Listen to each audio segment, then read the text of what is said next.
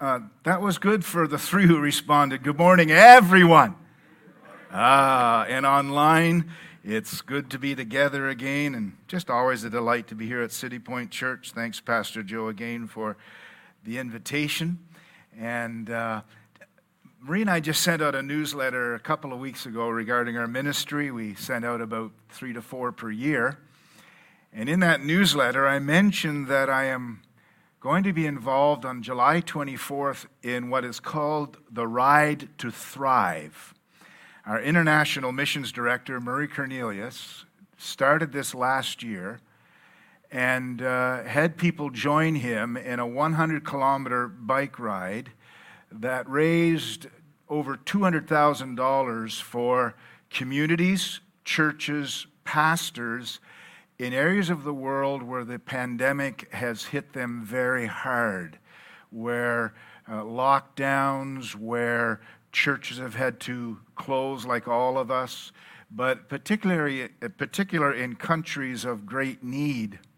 And he decided to do it again this year, only this time in 3 locations, including the city of Ottawa. And I've been looking to do something to just give God thanks for his faithfulness in our lives. And so on July the 24th, I'm joining Murray and others in our nation's capital to ride my bike 100 kilometers. My wife and I have been doing bike riding for a long time, but not 100 kilometers at a time. And so we're doing a bit of training together, and we're expecting our second granddaughter around that time, so we're not sure if my wife will be able to join, but certainly I am. So in our newsletter, I put out that if anyone wanted to join me. Well, I got an email, and you'll know the person who responded. So Viano said, I'd like to join you. So Viano and I are going to Ottawa for July 24th, and the goal this year is to raise $300,000. And so Viano and I want to do our part. So this is not for me. I'm saying if you would like to support Viano in the 100-kilometer ride, and as you can tell, he's almost in as good a shape as me. And I'm not going to slow him down, but I'm hoping he will speed me up. And so if you'd like to support him, I would encourage you to consider that. He will tell you the website that you can go to. So we just look forward to July 24th. And it's for such an incredible cause. Nothing to do with us, nothing to do with our ministry. It's to support those who are in tremendous need around the world. Over 12 countries that this Ride to Thrive is going to support. So that's July 24th. Well, when faith meets reality. Now, I am not promoting graffiti. We have enough of it. I go into the city of Montreal, and our brand new construction on the Turcotte interchange is already filled with what they call artwork, but to me it's anything but it just seems to destroy beauty. So I'm not promoting graffiti, but when I saw this picture, it really does explain what I'm getting to this morning, especially that part, caution, reality ahead. Now, I looked at the other graffiti. I didn't think anything was there that we shouldn't have on the screen. If there's something that offends you, it's beyond my understanding. But really what I want you to concentrate on is caution, reality ahead. What happens when our faith meets our reality? And whether we like it or not, there are things in life that create a reality, even if we don't see it right away, but it may be ahead of us. Last time we were with you, I shared out of Luke 11, 9 to 10. So I say to you, ask and it will be given to you. Seek and you will find. Knock and the door will be opened to you. For everyone, strong word, for everyone who asks receives, the one who seeks finds, and the one who knocks, the door will be opened. Some key phrases here.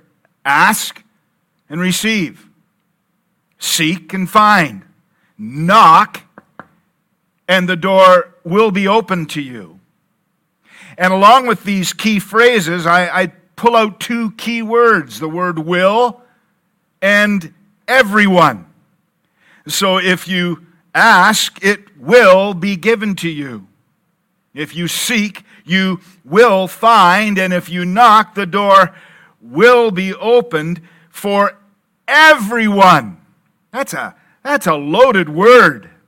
For everyone who asks receives. My question this morning is, what happens when you ask and you seek and you knock, but the door doesn't seem to open? Certainly in the way that you have asked for. In other words, what happens when faith meets reality? It may lead to some questions. When faith meets reality and things don't seem to pan out the way you've asked, is it a lack of faith? Is it a lack of persistence and boldness in prayer like we talked about the last time we were here? Here's a big one that a lot of people struggle with. Is it sin in your life that's causing this reality where it doesn't seem that your prayer matches the answer? Or is it fear that God may not answer the way we hope He will, or the way we desire Him to do so? I come to the Apostle Paul this morning. In preparation for this message, I was taken by 2 Corinthians chapter 11. And there's a number of texts this morning. They may seem long to you, but I've chosen them specifically because they really speak for themselves. And there'll be some underlining and emphasis to help us to understand that. It's really hard to believe that one person like the Apostle Paul could go through so many difficulties in a lifetime. And as I was reading this text, I just kept going over it and over it. So here we go quickly. What anyone else dares to boast about, I am speaking as a fool. I also dare to boast about. Are they Hebrews? Well, so am I. Are they Israelites? So am I. Are they Abraham's descendants? So am I. Are they servants of Christ? And then it's like he stops and says, am I out of my mind to talk this way? I am more, he says. Now here we go. Listen to this list. I have worked much harder, been in prison more frequently, been flogged more severely, and have been exposed to death again and again. 5 times I received from the Jews the 40 lashes minus 1, 5 times. 3 times I was beaten with rods. Once I was stoned. 3 times I was shipwrecked. I spent a night and a day in the open sea. I have been constantly on the move. I have been in danger from rivers, in danger from bandits, in danger from my own countrymen, in danger from Gentiles, in danger in the city, in danger in the country, in danger at sea, and in danger from false brothers. He just can't get away from it. This is one person. I have labored and toiled and have often gone without sleep. I have known hunger and thirst, have often gone without food. I've been cold and naked. And besides everything else, I face daily the pressure of my concern for all the churches. Very interesting that through everything he has gone through, he still comes back to the passion of his heart, the church. I face the daily pressure of my concern for all the churches. So you think you have problems. I know some people who would think their list is even longer. They tend to like to tell you their long list. But folk, I don't know if too many of us have gone through this amount of problem. One man. And I'm not discounting a person who has a list of problems. But like I believe we talked about the last time, sometimes when we start to concentrate on ourselves, it's amazing how our list begins to grow when it's all about ourselves. But in Paul's life, these were realities. These this man of faith, this apostle of Christ, was facing these realities throughout his lifetime. So very quickly this morning, let's talk about 3 tests of life. And the first test is the test of pride, Paul's thorn. It's interesting, in the very next chapter, on top of all that he's gone through, he talks about this thorn in his flesh. It's like a supersized splinter in the finger. This thorn in his flesh. The Bible does not tell us what it is. Some think it was malaria. Some think it was epilepsy. Talk to my wife about malaria. She has had it 3, 4, 5 times when we lived on the continent of Africa. She's endured it all. Some think it was malaria. Some think epilepsy. Some think he had a sight problem. But the Bible doesn't tell us what it is. But in the midst of all these things he's gone through, God gives to Paul some incredible revelations. The Bible says they were inexpressible visions and revelations that man is not permitted to tell. It was like it was classified, top secret information that Paul was given. And as if he hasn't gone through enough already, goes on in 2 Corinthians chapter 12, verse 7 to 10 to say, to keep me from becoming conceited. That word conceited is excessive pride. There's pride and then there's pride.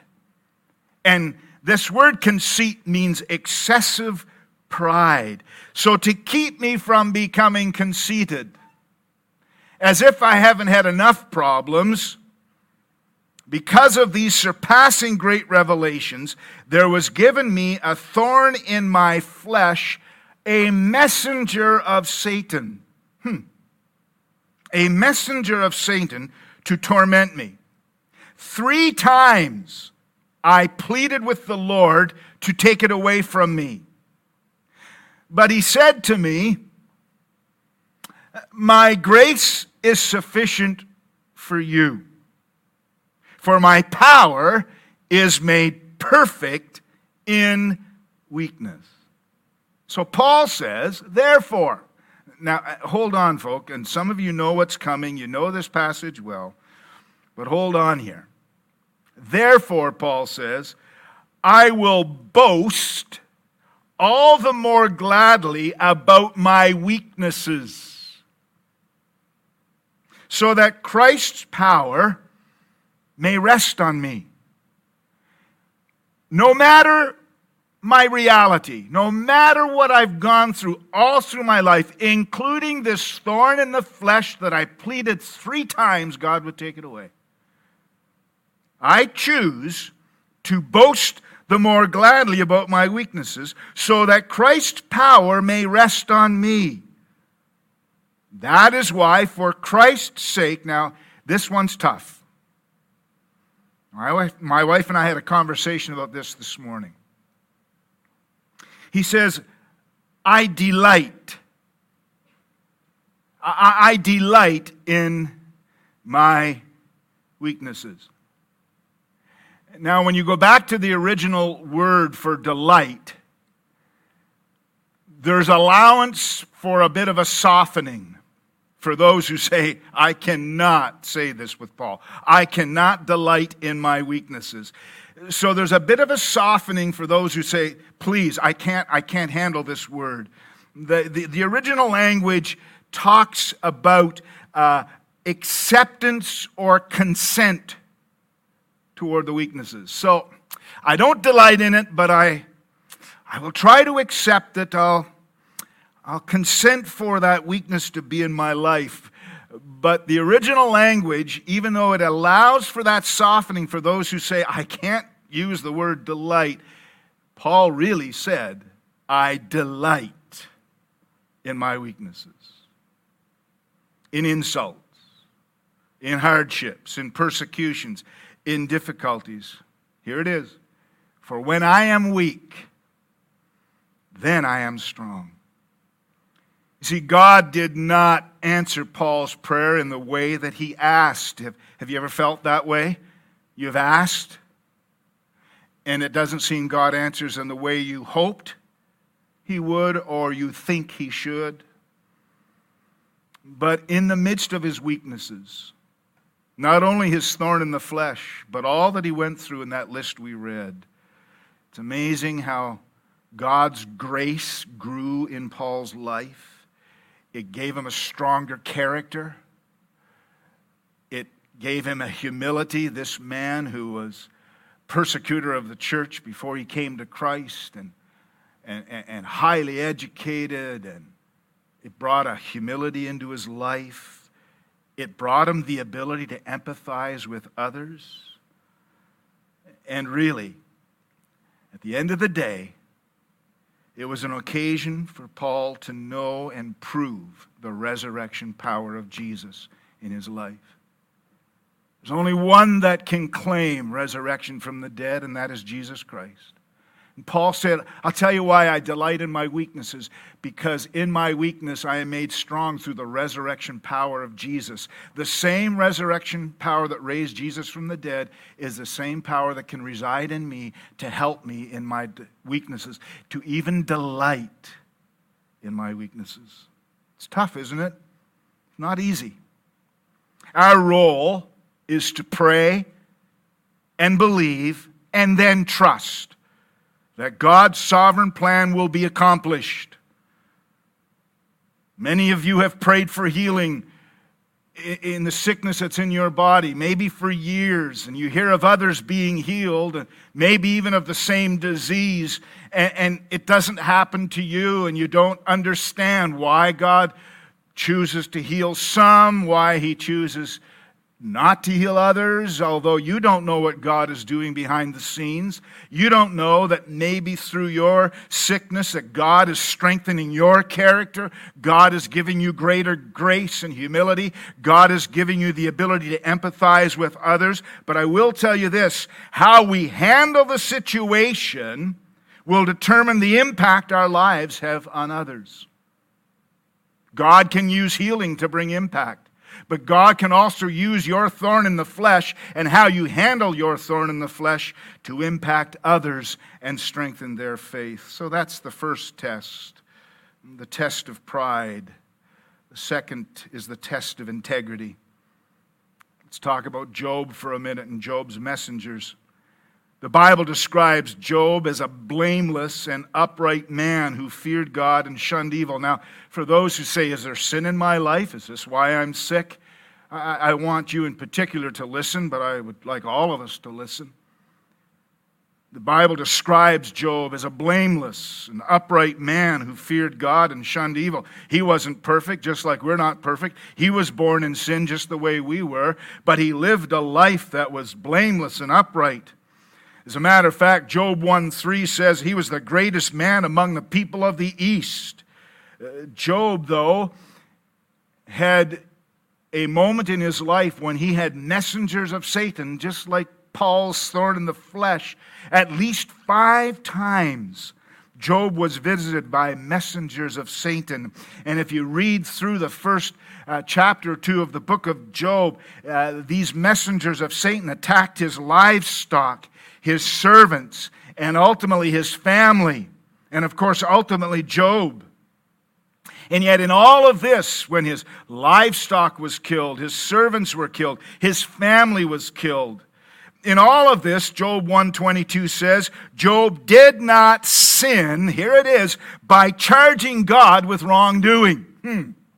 How many times in our lives do we tend to blame God if it doesn't go our way?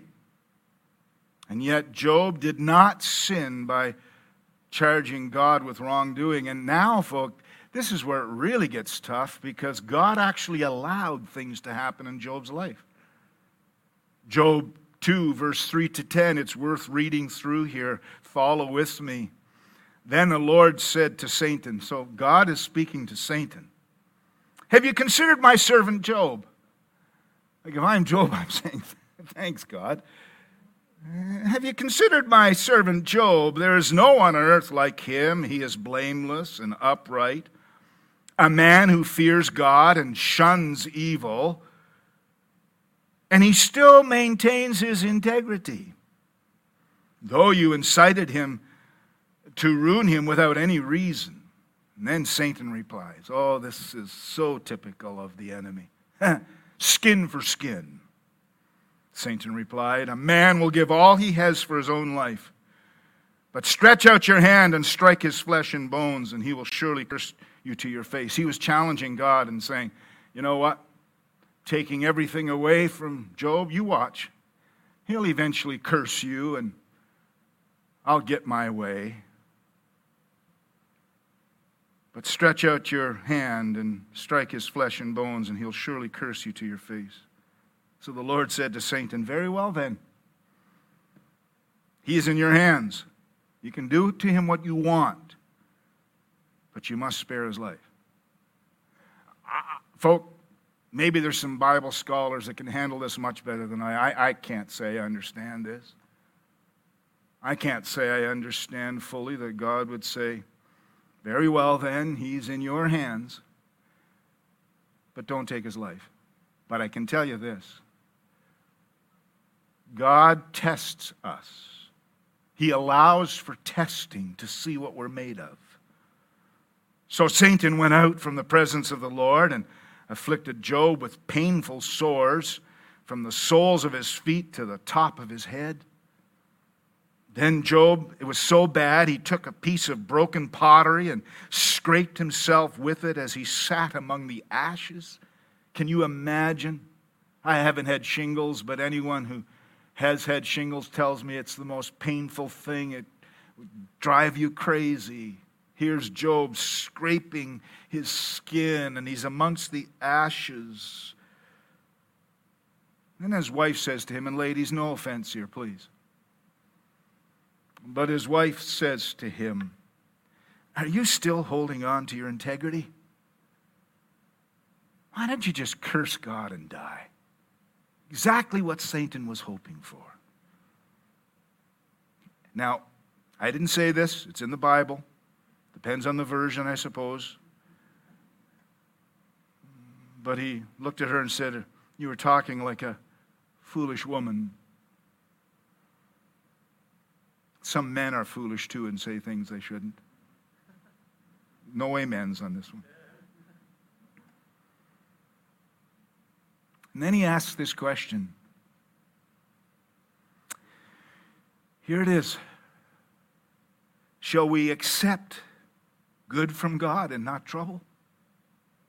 We all like it when it goes good. But are we willing to accept trouble, not just the good?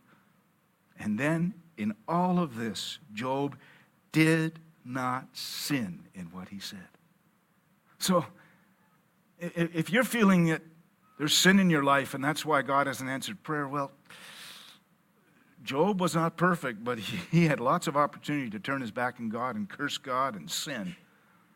But in all of this, Job did not sin in what he said. So be careful about this sin in your life before you take that too far. There's some that would try to convince you of that. Have you ever taken time to consider that what you're experiencing is not because of sin in your life, but the opportunity to show others that no matter what you go through in life, your faith is stronger than your fear? That your faith is stronger than your fear. I love how Job ends after his three friends have just tried to make all the answers for him. And I thank God for friends. We talked about that the last time we were here, about true friends. They were trying to be true friends, and we all think we have the answer.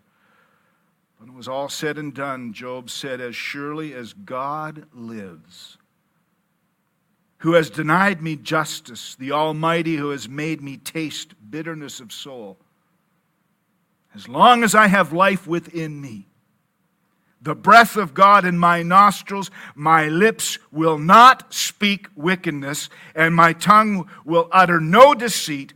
I will never admit you are in the right. Till I die, I will not deny my integrity. I will maintain my righteousness and never let it go. My conscience will not reproach me as long as I live. Oh, if I had time today, I'd talk about finishing well. It's one of the things we do with our Quest Leadership Program. It's one of our units where we will talk extensively about finishing well. So many people start well, but they don't always finish well because they don't really pass the tests of life. They started well, but bitterness takes over, or they started well with their integrity, but corruption got in the way, like Pastor Joe talked about this morning. I don't have the time, but I challenge everyone in this room to make sure that you finish well. To be able to say, it is well with my soul, no matter what I go through. The third test that we talk about today is the test of the heart. And I'm going to wrap this up as quickly as I can, but would you give me the few more minutes at home? Don't grab another coffee because you'll make us jealous. We can't even have water here, so just stay with me for a moment. The test of the heart. Hezekiah's deadly illness. The whole story's in Isaiah 38 and 39. Let me just give you a capsule form. King Hezekiah becomes ill. He's at the point of death. And you can read it for yourself. The prophet Isaiah comes to him and says, put your house in order. You're about to die, and you're not going to recover. So Hezekiah goes to God in prayer. He turns to a wall. I can just see him doing this, as maybe some of you have done. You've turned to a wall, and you're just praying. And he said, remember, O Lord, how I have walked before you faithfully and with wholehearted devotion. Like, come on, God, I've done my best to live for you all of my life. And I've tried to do what's good in your eyes. And the Bible says Hezekiah, wept bitterly. And then God, for whatever reason, chooses to respond and say, I've heard your prayer and seen your tears, and I will add 15 years to your life.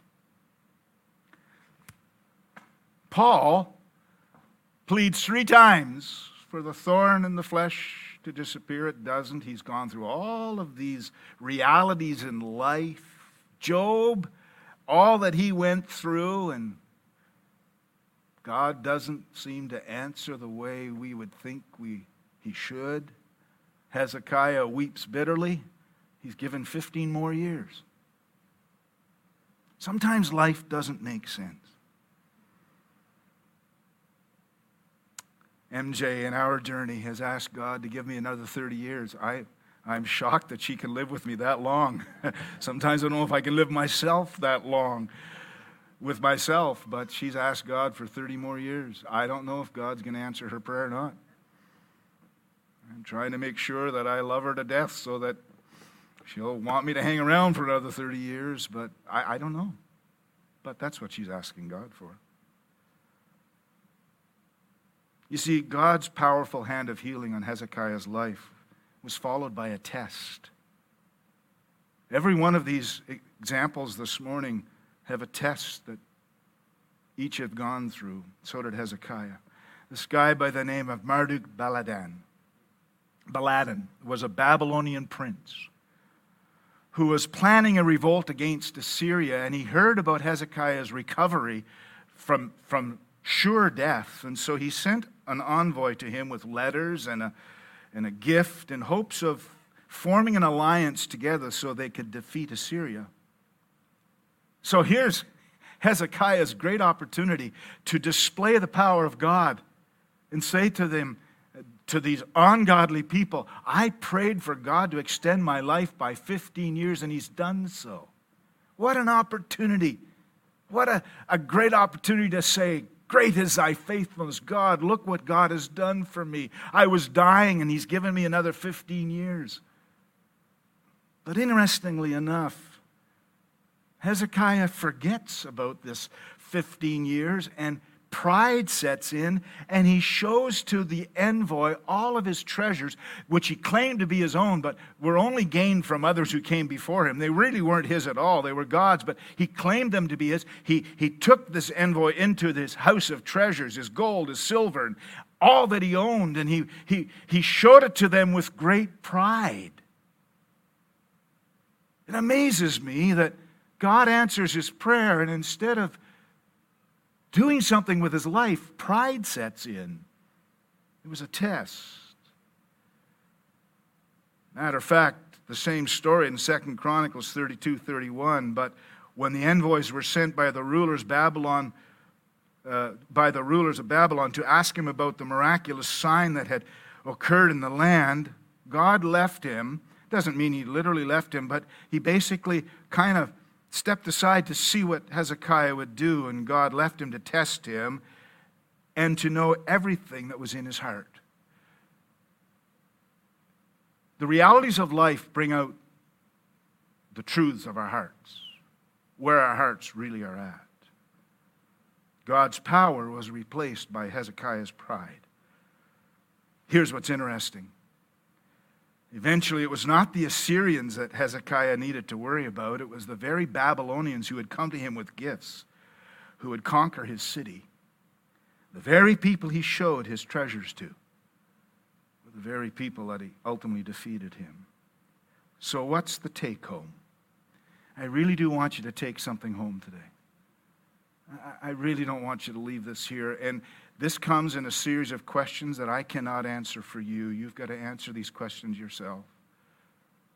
And if you need these questions, perhaps Pastor Joe, there's a way through the PowerPoint to give people questions. I'll leave that to you. I can't answer these questions for you. They're not easy questions. It's a test, to be honest. When faith meets reality, are you prepared to delight? I know that's a struggle for many. So we've softened it a little bit, and I'll even take it a step further.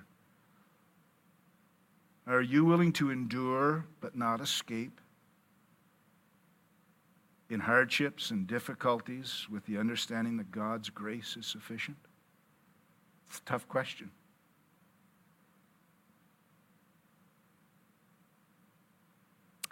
When faith meets reality, are you prepared to determine to never let go of righteousness and integrity, no matter the cost? When faith meets reality, are you prepared to devote yourself to trusting God by resisting the temptation associated with pride? When faith meets reality, are you prepared to decide to remain faithful to God in the good times as well as the times of trouble? Now, we come to church to be edified and lifted up. So I'm not wanting you to take home a negative, down, thanks for building us up. Don, you really built us up well today. We're so encouraged. Oh, we're so deeply moved. Sometimes, folk, we have to have a bit of a reality check because your faith is going to meet your reality. Sometimes they miss. They don't seem to match up the way we would like them to. So rather than seeing this as a downer today, it's a bit of a challenge. It's a test to take home. And it can't be answered with just a yes or a no or without some thought to it. When we looked at the illustrations this morning, 2 passed the test, 1 failed. But only you can decide which path you will take. I was thinking of Daniel and his 3 friends in the book of Daniel in the Old Testament when his 3 friends were cast into a fiery furnace. And just before they were put in the furnace, they looked at King Nebuchadnezzar and said, if we are thrown into the blazing furnace, the God we serve is able to save us from it. Oh, I love that determination. And that's what I want you to go home with today, that kind of determination. The God we serve is able to save us. He's able to heal us. He's able to minister into our situation. And He will, there's that word again, He will rescue us. That's faith. And I want you to go home with all the faith that you can in your heart this morning. And ask God to build your faith no matter your circumstance. He will rescue us from your hand, O King. But if He does not, we want you to know messengers of Satan, we want you to know. World, we want you to know that we will not serve your gods or worship the image of gold you have set up. And they were put into the, I know I'm speaking too loud, I've just woken somebody up. I want you to know that when they went into that furnace, King Nebuchadnezzar said, I thought we put three men in there, and they said, we did. How come I see a fourth? And this is for someone in this room this morning. In your situation, Jesus is the fourth man in your furnace of affliction. Never let him go. Never release your hand from his, because he holds you by the right hand. He's with you, even when it doesn't feel like it. So let me ask you this question as Pastor Joe comes back. What would you do if God extended your life for another 15 years? I can't answer that for you, and I'm not going to tell you what I'm thinking. If God gives me 15 or 30, that's between me and God, and this is between you and God. There might be someone in this room or somebody online. If God gave you another 15 years, would you see it as your opportunity to turn your life to Jesus and to accept his forgiveness of sin? That's why he died on the cross, so that our sins could be forgiven. And through his resurrection power 3 days later, that power can be at work in your life. And maybe this is an opportunity for you to say, if God gives me another 15 years, I will turn my life to him. It's not if he does, I will. Because you don't know whether you have 15 years, 15 days, or 15 minutes. You don't know. But would you turn your life to Jesus? Maybe you're serving Jesus and you haven't considered this question, maybe ever. If God were to extend your life, what would you do with it? Would you go, and there's nothing wrong with this, would you go and spend your children's inheritance and live it up to do all the things you've wanted to do, knowing you've only got 15 years left? If that's what you choose to do, I'm not critical of that. But I just ask you, if God were to give you 15 more years, would you prioritize things differently? Or would you say, God, I will do whatever you call me to do in the 15 years that you give me? It's a hypothetical question this morning, but I ask you to take that question home and ponder on it, along with these 4 D words that I've given to you today. God bless you this morning.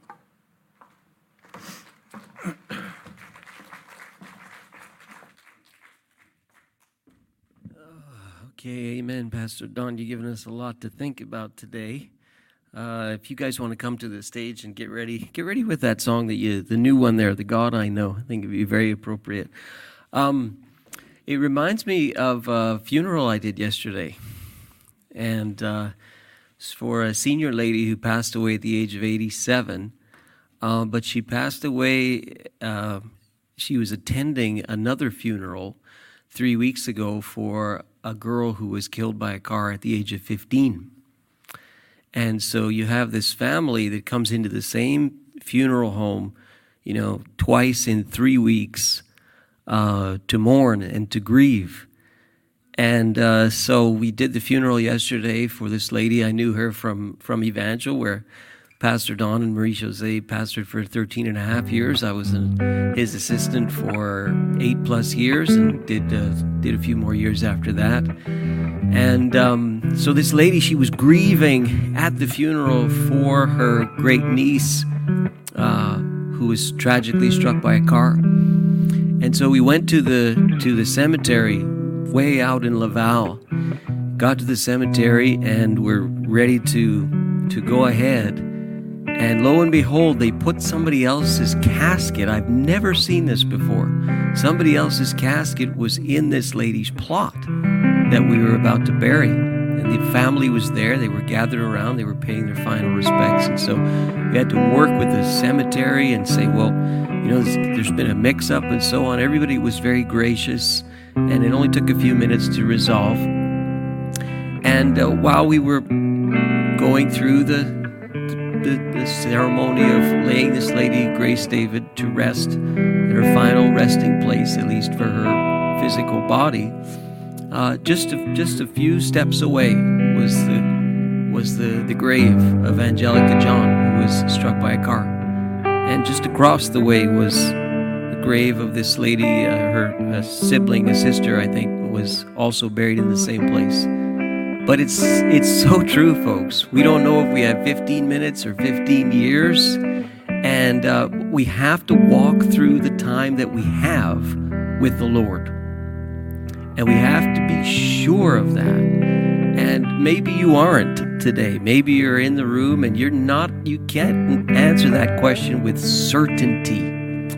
It's a much more important question than anything else you're going to ever ask. Before you even get to this question, it will bring up the question of, okay, if you've got 15 more years, what are you going to do for God in those years?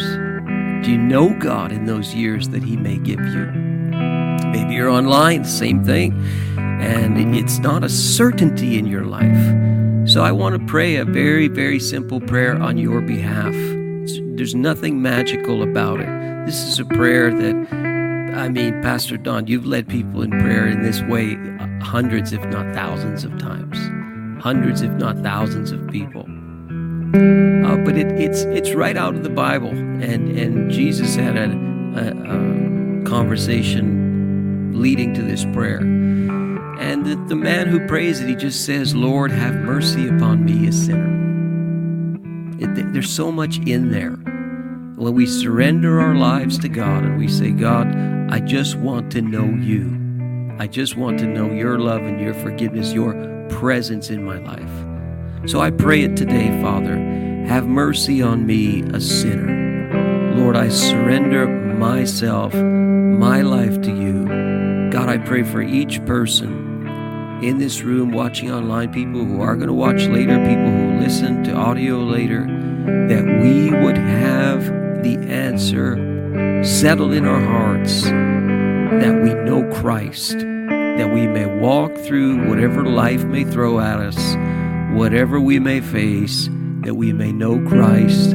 We pray together in Jesus' name. Amen. You prayed that prayer today or something like it. You prayed it online.